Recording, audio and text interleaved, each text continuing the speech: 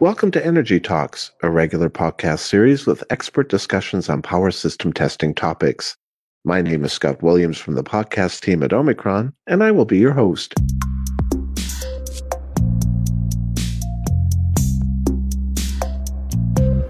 Hello, everyone. I recently attended the Omicron Diagnosis Week conference this year in March. This particular Omicron conference is held every 2 years and brings together expert users and industry peers to share practice tips as well as to discuss the latest trends and also solutions for power system testing. Knowledge sharing and open dialogue about power system testing topics are very important to Omicron, and it frequently offers such events all over the world. One important topic was addressed as the keynote presentation at this year's conference. It concerns the challenges faced by the power industry in the energy transition and its impact on asset diagnosis. To gain more insight into this topic, I had the honor to speak with the presenter himself, Wilfried Breuer. Wilfried is the managing director of Maschinenfabrik Rheinhausen and chairman of the German SIGRA committee. In the following discussion I recently had with Wilfried, he describes the ever-changing energy mix in Germany and how it compares with other countries around the world, the increasing use and impact of renewable energy, the challenges with handling the future energy demand, as well as how the integrated use of the latest offline and online diagnostic solutions, performance management systems, and even artificial intelligence will help operators ensure a safe, stable, and reliable power supply in the future, despite volatility and change in power systems. So without further delay, here's the discussion I had with Wilfried Breuer. Wilfried, welcome to Energy Talks, and thank you for joining us for this discussion. Thank you for having me, Scott. Wilfried, could you please describe what does Maschinenfabrik Rheinhausen do, and how is it involved with the energy transition and asset diagnosis? Yes, Maschinenfabrik Rheinhausen, or in short MR, well known all over the world, is first of all a leader in transformer tap changer manufacturing almost for 100 years. But aside of the tap changer, we are also leading supplier of transformer accessories, including sensoring equipment, and therefore now diagnosis, sensoring, and also the evaluation of the data is increasingly important for our business. Very good. Is that worldwide? Yes, that's very much worldwide. Our export quota is well above 90%. So despite the big boom in the home market right now, there is even a bigger demand, especially currently in the US. Very good. Okay, so you are also chairman of the German SIGRA committee. Could you describe your role and the focus of the committee's work? Yes, currently the committee is working on the preparation of the SIGRA Paris session 2024. That means we are selecting the presentations and the contributions from the German authors and working and study committees, making sure they have the right quality and scientific background to be a good fit for the preferential subjects. Aside of that, we are preparing in October this year an information gathering, which we do traditionally every year to get the members updated, but also more visible to interested parties in the country. Very good. Okay. At this year's Omicron Diagnosis Week conference, you gave a presentation about the challenges for the power grid in the energy transition and its impact on asset diagnosis. I would be pleased if you could share some of this information from your presentation with our listeners. Yeah, the first key message of my presentation was that given the decarbonization of the world, which in many areas, like for instance mobility, is going to substitute the use of fossil fuels by electricity, that will impact the grids and will make the resilience and reliability of electrical power supply even more important than what it is already today.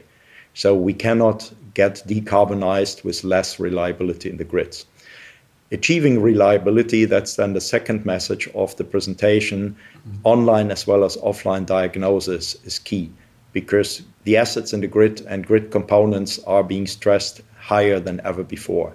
And that is why diagnosis is a key element to achieve that reliability. Very good. So in terms of renewable energy, could you provide us with a brief overview of the electricity mix in Germany? Germany has already come a fair way towards decarbonization. Currently, we are at around 46% total generation capacity out from renewables of the demand, so the energy demand, not power peak capacity, which is sometimes mixed. However, that means we are still not half than what we need to go to fully decarbonize the power sector.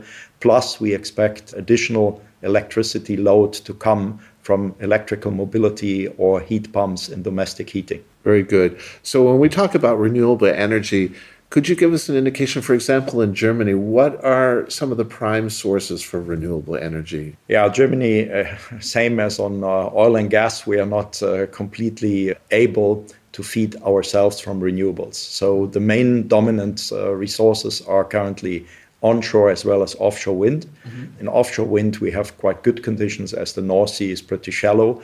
However, the space there is limited. Onshore wind is already very well developed, but it comes to the limits of what the society accepts. So renewables, yes, but please don't put the wind turbine up in my neighborhood. And solar has the biggest growth potential according to the latest government plannings. But of course, the infeed of solar radiation in that part of the world is limited. We don't have sun every day, but we have a lot of roofs still to be explored. So that's the three key sources.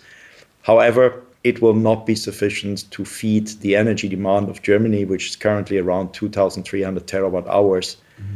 Even if a reasonable maximum installed base is available, we will still need either green electrons or green molecules to be imported to feed our energy demand. Interesting.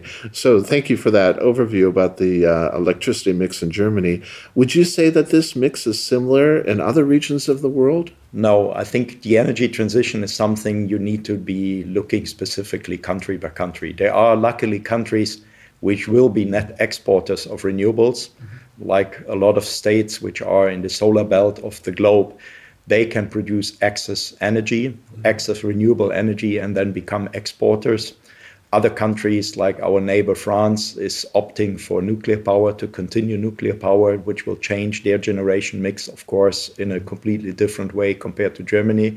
So if you look at that topic, you have to look at really country by country.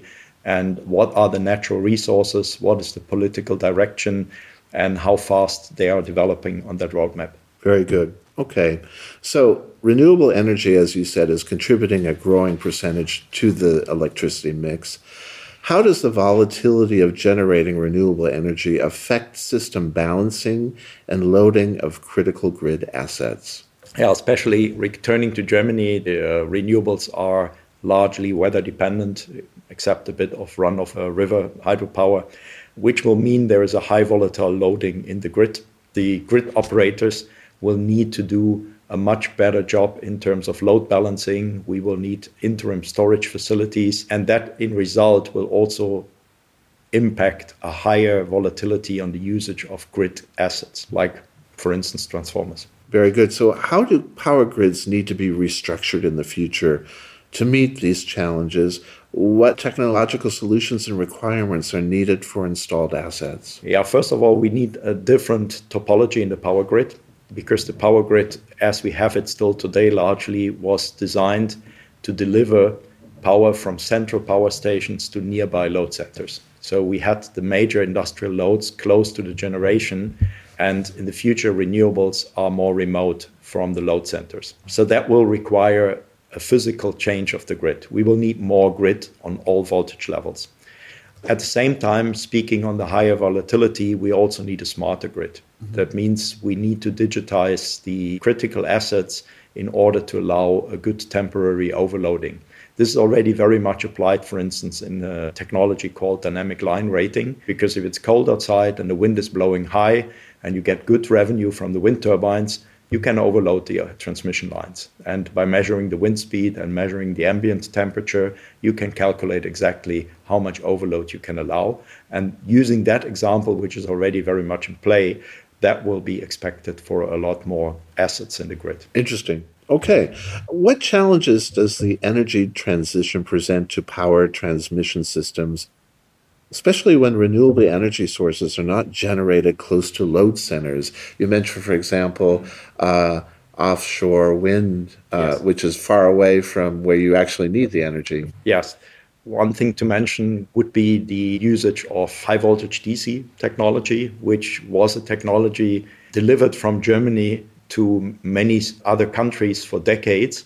But now it is being applied in large scale also within the country to build so-called electricity highways. That is a complete demand by the energy transition, connecting remote renewables like offshore wind, using submarine cables over hundreds of kilometers to connect to load centers. So this is an example of a complete new asset class technology in the heart of the electricity system and to build new backbones. So that it really enables energy to be transmitted over long distances then. Right. Germany has a bit the topographical challenge that wind power, which currently is the dominant source of renewables, is dominantly in the north, while the load centers are in the south. And to connect these over longer distances than before, HVDC is efficient and economical technology. How will transmission grid expansion in the future meet these challenges? For example, in Germany, what is or will be required? The process in Germany is that every 2 years, the transmission system operators calculate based on a government-sourced scenario framework the grid development plan looking 10, 15 years ahead. So there's a master plan being updated every 2 years.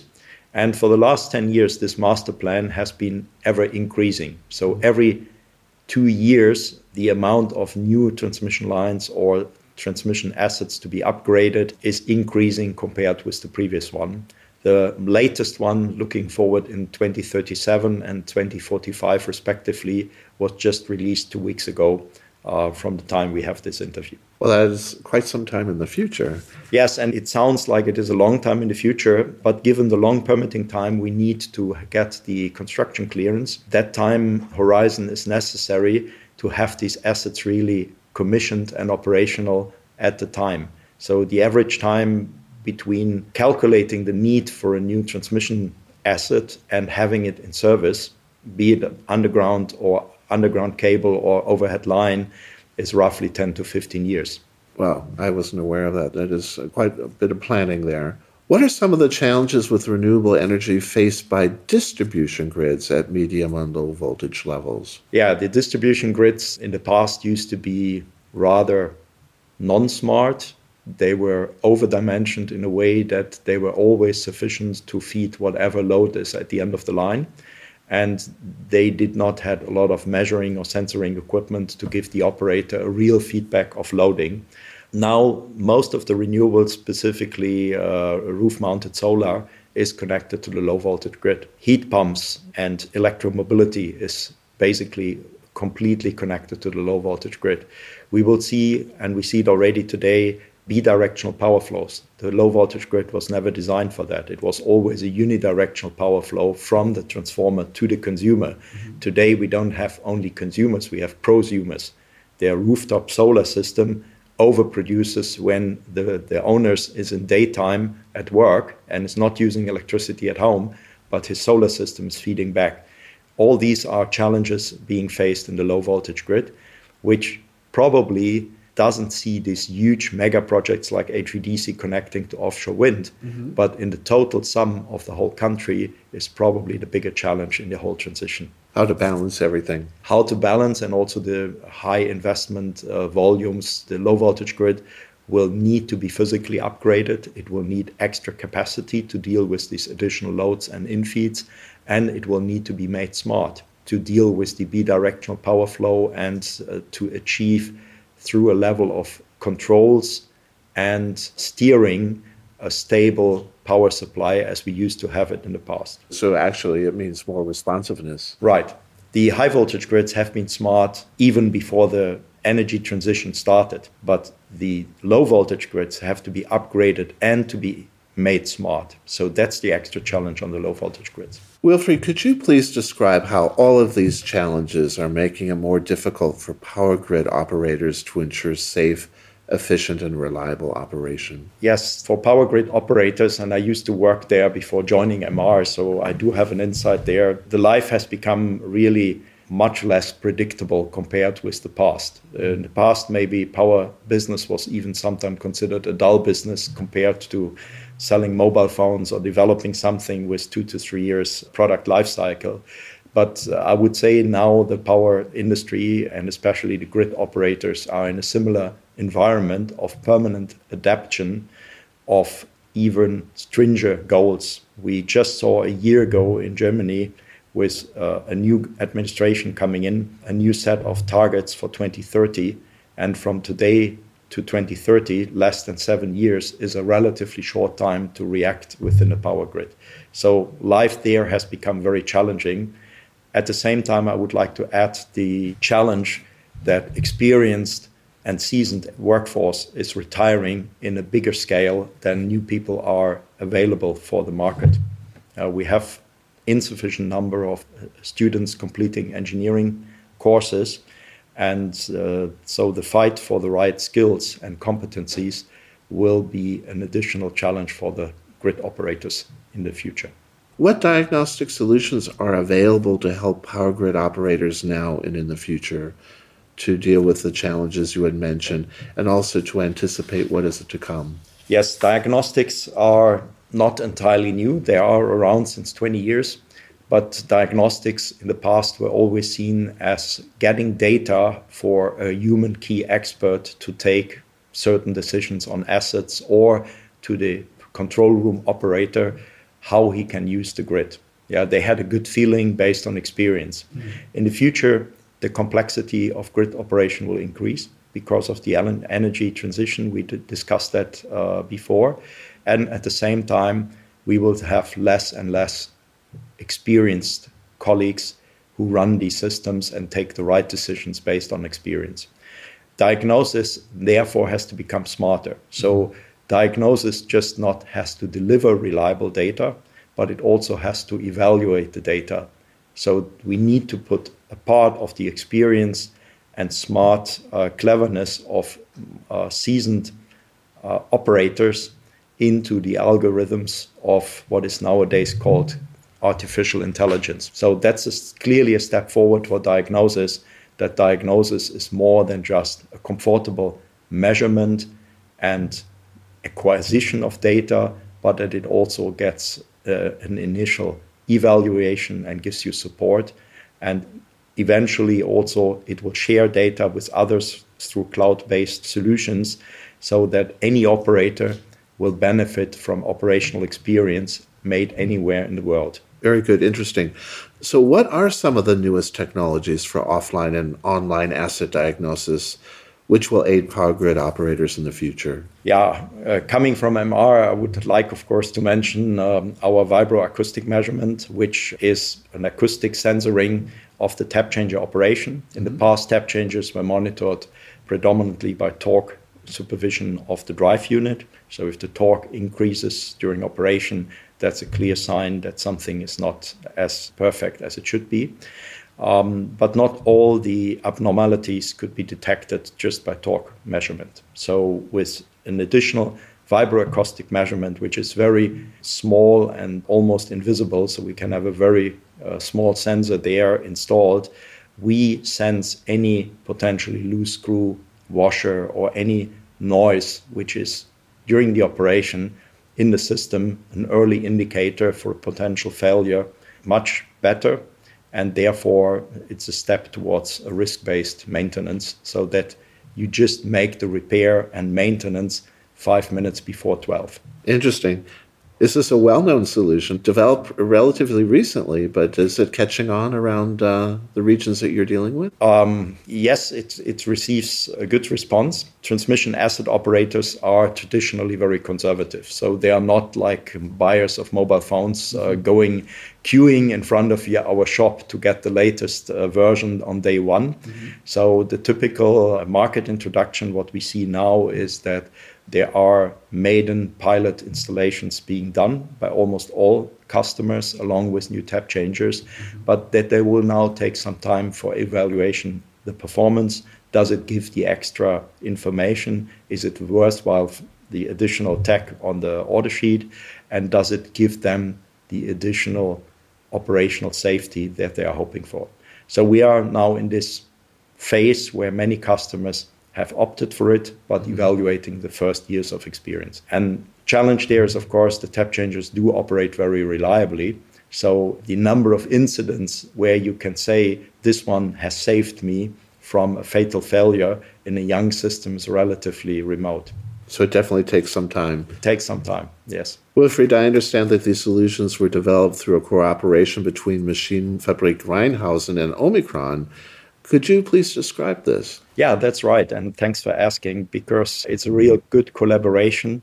Online and offline diagnosis are both essential. It's not either or, it's we need both. The online monitoring, like with the vibroacoustic measurement, delivers an early warning, delivers an indication there is something abnormal, stop and take a closer look. It is important that this online monitoring is done in a very economic way, and it is also reliably. If it creates too many false alarms, it will achieve the opposite of what it should do. Once you get a warning from a real reliable online monitoring, which is the MR solution, like vibroacoustic measurement, then of course you need the accuracy of an offline monitoring and diagnosis, which is Omicron's strength. And the key of the cooperation is that we have an aligned data set. So basically, the offline measurement using the Testrano 600 will create the same data set offsite to be compared with the online monitoring from our vibroacoustic measurement. So it is basically then a comprehensive, complete measurement. Very good. So you have a bit of benchmarking there as well that you're able to compare future measurements with. That's right. And of course, we want to build confidence for our customers. We want to make life easy for the operators and the field service engineers so that if they do the measurements and compare the measurements online and offline, that they don't have to calculate different currencies, if you use that example. Very good. Now, this whole concept of the vibroacoustic measurement is really fascinating. Could you tell us more about how this is benefiting transformer diagnostics, especially when combined with the dynamic resistance measurement? Yes, of course, the vibroacoustic measurement is not perfect and will not sense all kind of failures. But with the dynamic resistance measurement combined, we believe, which is a typical offline monitoring and diagnosis, we can get a very comprehensive, complete picture of the status of the transformer with having these two combined. Very good.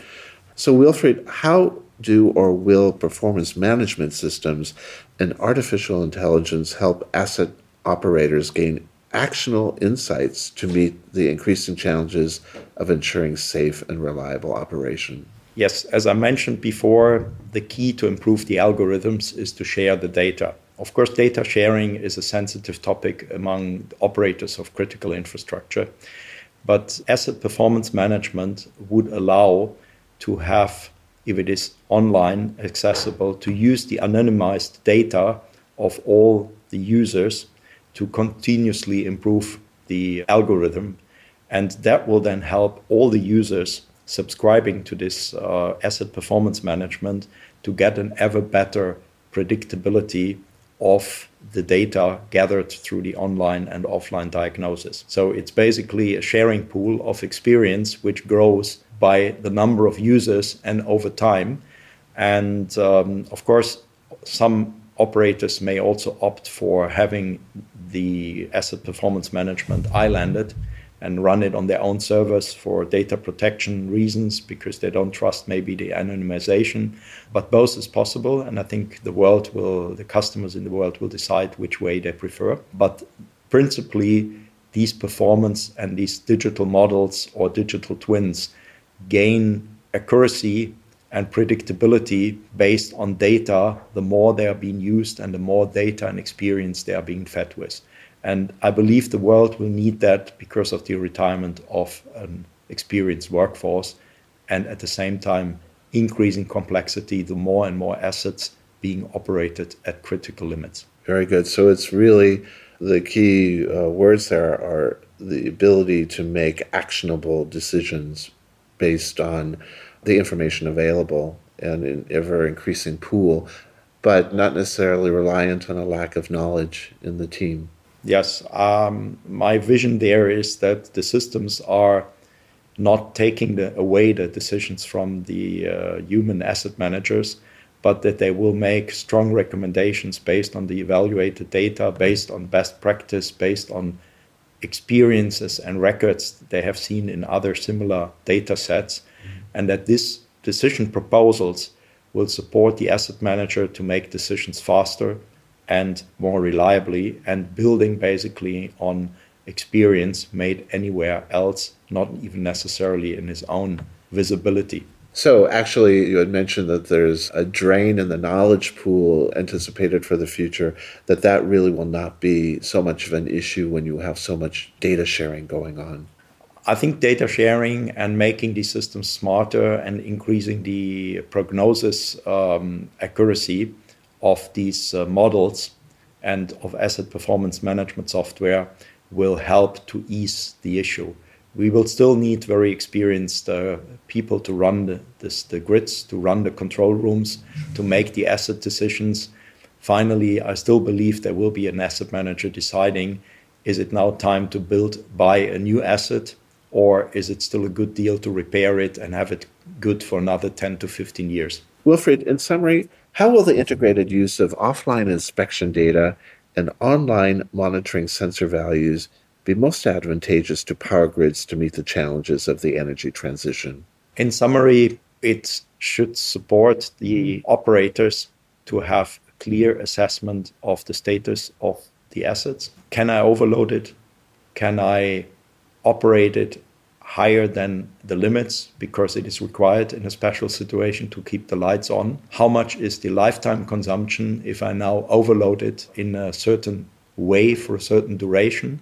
All of these answers should be given by a smart online and offline diagnosis. For the asset manager and for the maintenance people, once there is an abnormality recognized and the system is being shut down, the offline diagnosis should present a very accurate picture of what is wrong.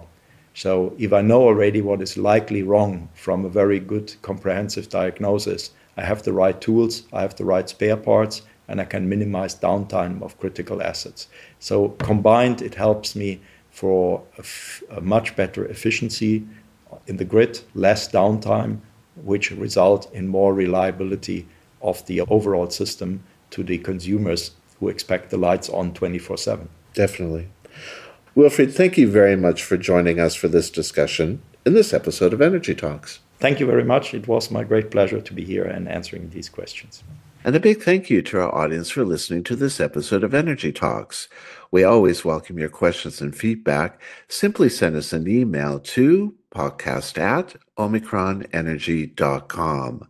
Also, if you like what you hear and have not done so already, please be sure to subscribe to Energy Talks on your favorite podcast platform to never miss an episode. Omicron has several years of experience in power system testing and offers you the matching solution for your application.